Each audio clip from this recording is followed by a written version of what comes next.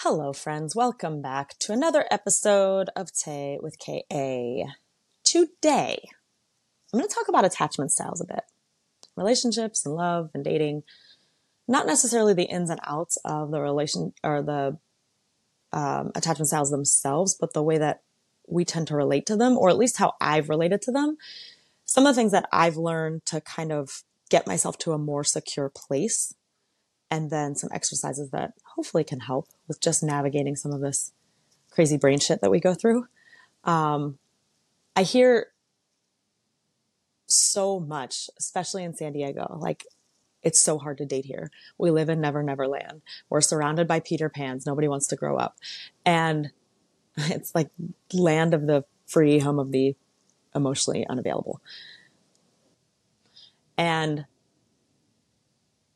it's like, okay, you can move. Like I've lived in 3 different cities in my lifetime, and you can move.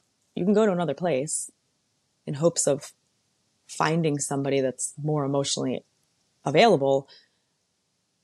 But the truth of the matter is, wherever you go, there you are. And a good saying that I learned very early in this process was, you don't get what you want, you get what you are. And that was so eye-opening to me, because I used to have like my own little tagline that, well, if there's a douchebag within 8 miles of me, I will sniff him out and I will fall in love with him. And I also had a term called a super douche. And I would say, oh, that's just a douche who wears a cape. And yes, it's funny. Like I'm being very sarcastic, but I started to ask myself, so if I get what I am, I don't get what I want, which is, an emotionally available man who wants to build a partnership with me. If I am only attracting emotionally unavailable men, does that mean I'm emotionally available? Like if I'm only attracting douchebags, am I a douchebag? And the overall answer was, yeah, kinda. And let's dissect that. So again, my version of douche is an emotionally unavailable person. But did that mean that I was emotionally unavailable? And it took me a while to kind of navigate through this, because I was like, no, I'm not emotionally unavailable. Like all I want to do is give my love to somebody. All I want to do is be in this relationship that is super healthy and has, all the things I want: friendship, love, passion, partnership, all of it, commonalities, all of it. But then I really started to kind of analyze my behavior, and realistically, my emotional unavailability was to myself. Like I want all these great things in a partner, but I'm not loving myself enough to accept a full meal of food, which is what I wanted. I'm getting breadcrumbs and I'm saying that it's okay. So I'm not being fully present and open and available with myself. I'm not loving myself to get myself to the level of being in that partnership. I'm accepting these bits and pieces on a level that was even more detrimental to my mental health and my stress level. And then I would do things like, boo-hoo, why me? I keep finding these men that don't want to commit and don't want to level up, and boo-hoo, why me, victim mode. Why is my person not showing up for me? Well, because I'm not showing up for me. I'm actually the one who's in control of shifting this, and I'm not utilizing that control. I'm waiting for something outside of me to, come along and change the situation. And I'll say your attachment styles, because they're formed in childhood, are not your fault, but they are your responsibility. And that's kind of crazy. And that, in fairness, that sucks. It's like, well, I didn't ask for this. But no matter what attachment style you identify with, or what attachment traits you have, if it's not secure, they stem from fear. Whether you're avoidant and you run away, or you're anxious and you get clingy, or you're disorganized like me and you do both. It all stems from fear. And it's this belief that well, I'm not good enough to be loved as I am. So I'm going to stage 5 clinger you because I'm afraid you're going to leave, or I'm going to Forrest Gump style run away from you because I'm afraid you're going to leave. It all stems from fear. And there's varying different degrees of both of those, stage 5 clinger or Forrest Gump runner. But it's all just in hopes that we don't get hurt. It's all a way for us to try and avoid pain, not really realizing that that is pain. Like, that's not healthy. If you want something different, you have to become something different. So this is where the responsibility comes in, and the shifts can then come in. This is why responsibility is cool, because it gives you more control over your life. And without going into all the kind of ins and outs of how attachment styles are formed, basically, the overarching theme is how you were taught to love or taught to relate to love as a child is how you're going to love and relate to love as an adult. Love is a basic human need. And when your little tiny kid brain is like a blank canvas, it absorbs things as either safety or unsafety. So if your little kid brain perceives something as unsafe, like your emotional needs weren't being met, you didn't feel heard or felt or validated, then that experience gets logged into your subconscious as like a red flag. And what we're doing when we have these attachment issues is protecting ourselves. And what may seem like crazy behavior to others outside of us, it doesn't necessarily feel that way internally when we're running from something or clinging from something or, making demands that seem unreasonable. What our brain is actually radiating is, I need somebody else to make me feel safe because I don't know how to do it on my own, because I wasn't taught how to do it. That's why your attachment style is 100% not your fault, but it's 100% your responsibility. And so this is where the shifts come in. This is where the control comes in. And if you want something different to happen, you have to become something different so that you can subconsciously seek out something different. So what have I done? There are 2 main things that have really helped me. And not even necessarily doing, but more just becoming aware of. And the first one is finding safety, security, and wholeness within myself. Learning that my happiness is not conditional on another person or anything outside of me. Like, I really always have control over my feelings, my mood, my emotions, my reactions, my emotional triggers. My happiness depends on me.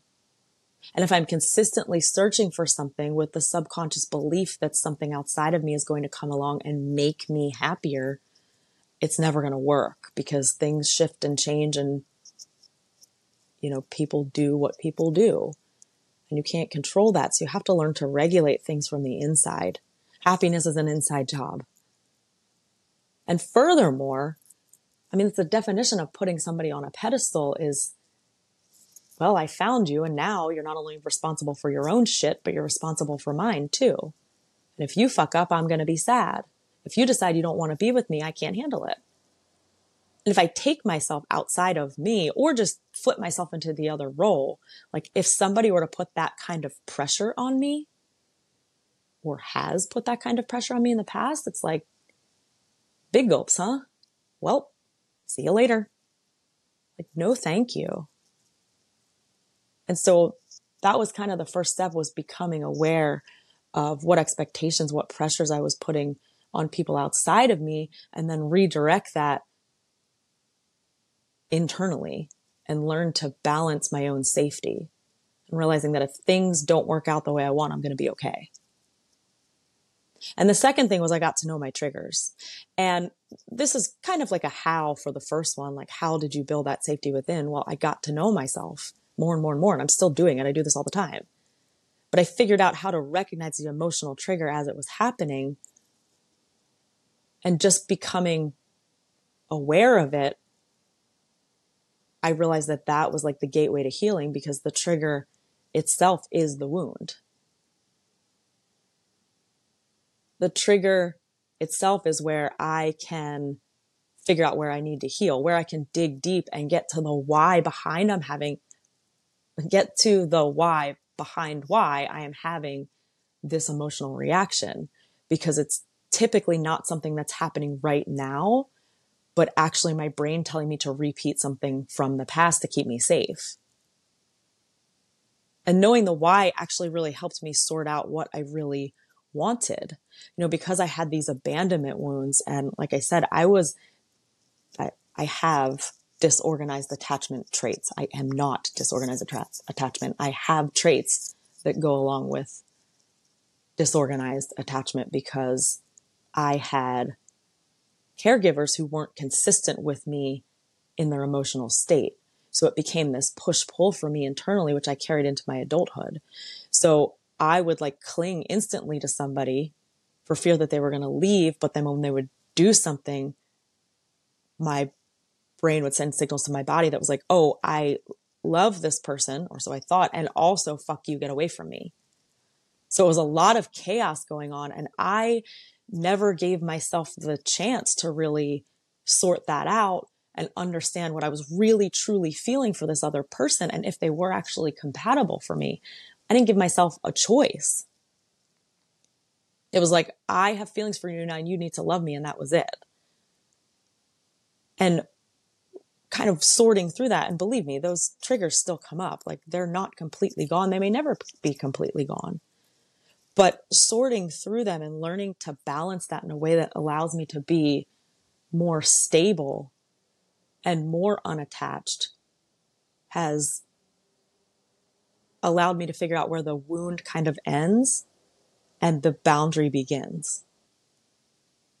Like, I now know that the relationship that I envision starts with me being more secure, me being more unattached, me allowing the connection to build from a place of security and getting to know one another and understanding one another and having space to hold for the triggers that that other person may have as well as myself, or myself first and then as well as the other person.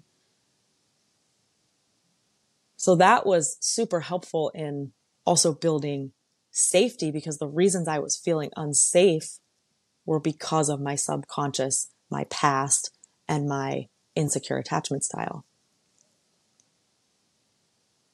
And an exercise that actually really helped for me was kind of an overall just statement of like, oh, I don't have to believe every thought that comes into my head. Like, just because it's in there doesn't make it real. And so I would actually start to write down the opposite of what my thoughts are telling me. And here's an example that I see a lot of women do. I say women, I will say people with more of an anxious attachment style, which traditionally speaking is more women. Men tend to be more avoidant, which goes along a lot with our culture. But if this resonates with you as a person who has a more anxious attachment style, this is something you can do. I would write down things that were opposite of what was happening. For example, if I know I've done this, and I've seen a lot of my girlfriends do this, where we'll be, really heavy texting with a potential partner, typically men. And that text sort of pattern will shift a little bit. Maybe he starts to text you good morning every morning, and he does this for 4 days. And on the 5th day, he doesn't do it. And your entire nervous system starts to go crazy. And what do? We go to that place of, oh God, here it comes. It's changing. I can already feel the shifts. I know what happens when this happens. I know it's coming. Like he's already lost interest in me. And then, maybe we'll check Bumble. We'll check that location. Did he move locations? Is he still on here? Clearly he's opened his app. I've seen him on Instagram. Let me see if he's posted anything. When we start to go to the bad place and we start to let it spiral, and that momentum builds in that negative direction. And then that negative momentum becomes negative energy. Maybe we'll get passive aggressive in our text. Maybe we'll start to try and play gameplay. Oh, he didn't get back to me for 3 hours. Now I have to wait 3 hours. And it just spirals. And it's the beginning of the end. Maybe because it's the beginning of the end in reality. Maybe. But it's really the beginning of the end because our thoughts are telling us that it is. You don't have to believe that. So write down the opposite of everything, every other reason why it could be why you're not getting a text back. He's sleeping. He's busy. Maybe he's on a plane. Maybe his phone broke. Maybe he fell off the jetway again. Samsonite. I was way off. I'm on a Dumb and Dumber kick today. And I want you to do your best to pull the focus back to you in these situations. I know we're actually writing about another person, like you're jotting down things of what he could be doing, but the feeling that you're building when you're doing this is a victimless feeling. Because when you go to that bad place instantly, and it's happening again, and he's not texting me, and he's already pulling away, we didn't even get a chance, what you're programming into your subconscious mind is that there's something wrong with me. Clearly, it's something about me, and that I am 100% sure of it is not. So when you're doing these little exercises of just writing down the opposite, feel that you're okay with the opposite. Like he's doing things because of him. And you're pulling yourself out of victim mode. And by doing this, you are automatically starting to build the safety, the security, and the wholeness within you. And if you allow that feeling to kind of just run through you, you're going to feel the comfort from it. You're going to feel the weight off the shoulders of, I need to change. I need to do something different. There's something wrong with me. And as you naturally start to feel that, you're naturally going to seek out people who are more secure with themselves. It's crazy how that works, but everything's a reflection. And the other thing that has really, really helped me, I don't know if this is necessarily an exercise, but there are certain mantras that you can repeat, but overall it's to have compassion with yourself. I have said this before, I will continue to say this, and I do advocate for figure out what the fuck you want and say no to everything that isn't that. I am a big fan of that. But when we're when we're overcoming relationship traumas and love traumas and wounds, and we're healing, an entire lifetime of bullshit that has been handed to us, it's hard to pinpoint sometimes exactly what you want. So get familiar with the confusion that comes along with this. And just say, it's okay that I'm confused right now. The more you get familiar with that confusion, the more you get familiar with yourself, the more your intuition is going to be heightened. The more your intuition is heightened, the more you're going to know when to ebb and when to flow with another person. When you should stick around, when you should cut someone off. At the end of the day, people are just people. We're all operating at our own highest level of consciousness, and we're doing the best we can with what we have. So the more compassion and grace you have with yourself, the more compassion and grace you will naturally have with other people. And you'll start to see the bullshit that you once thought was about you and realize it's about them and their own internal struggles and their own insecure attachment styles and their own way that they relate to themselves or relate to love. And if you fuck up, and you get attached to somebody who's not right for you, that's okay. If you get hurt again, that's okay. You're going to be okay. But the perspective shift there, as it always is to just remind yourself that everything that isn't what you want is teaching you something about yourself and bringing you one step closer to everything that is what you want. It's just really important to keep that perspective in mind. I hope this helps. That's what I got for today. I love you all. Bye.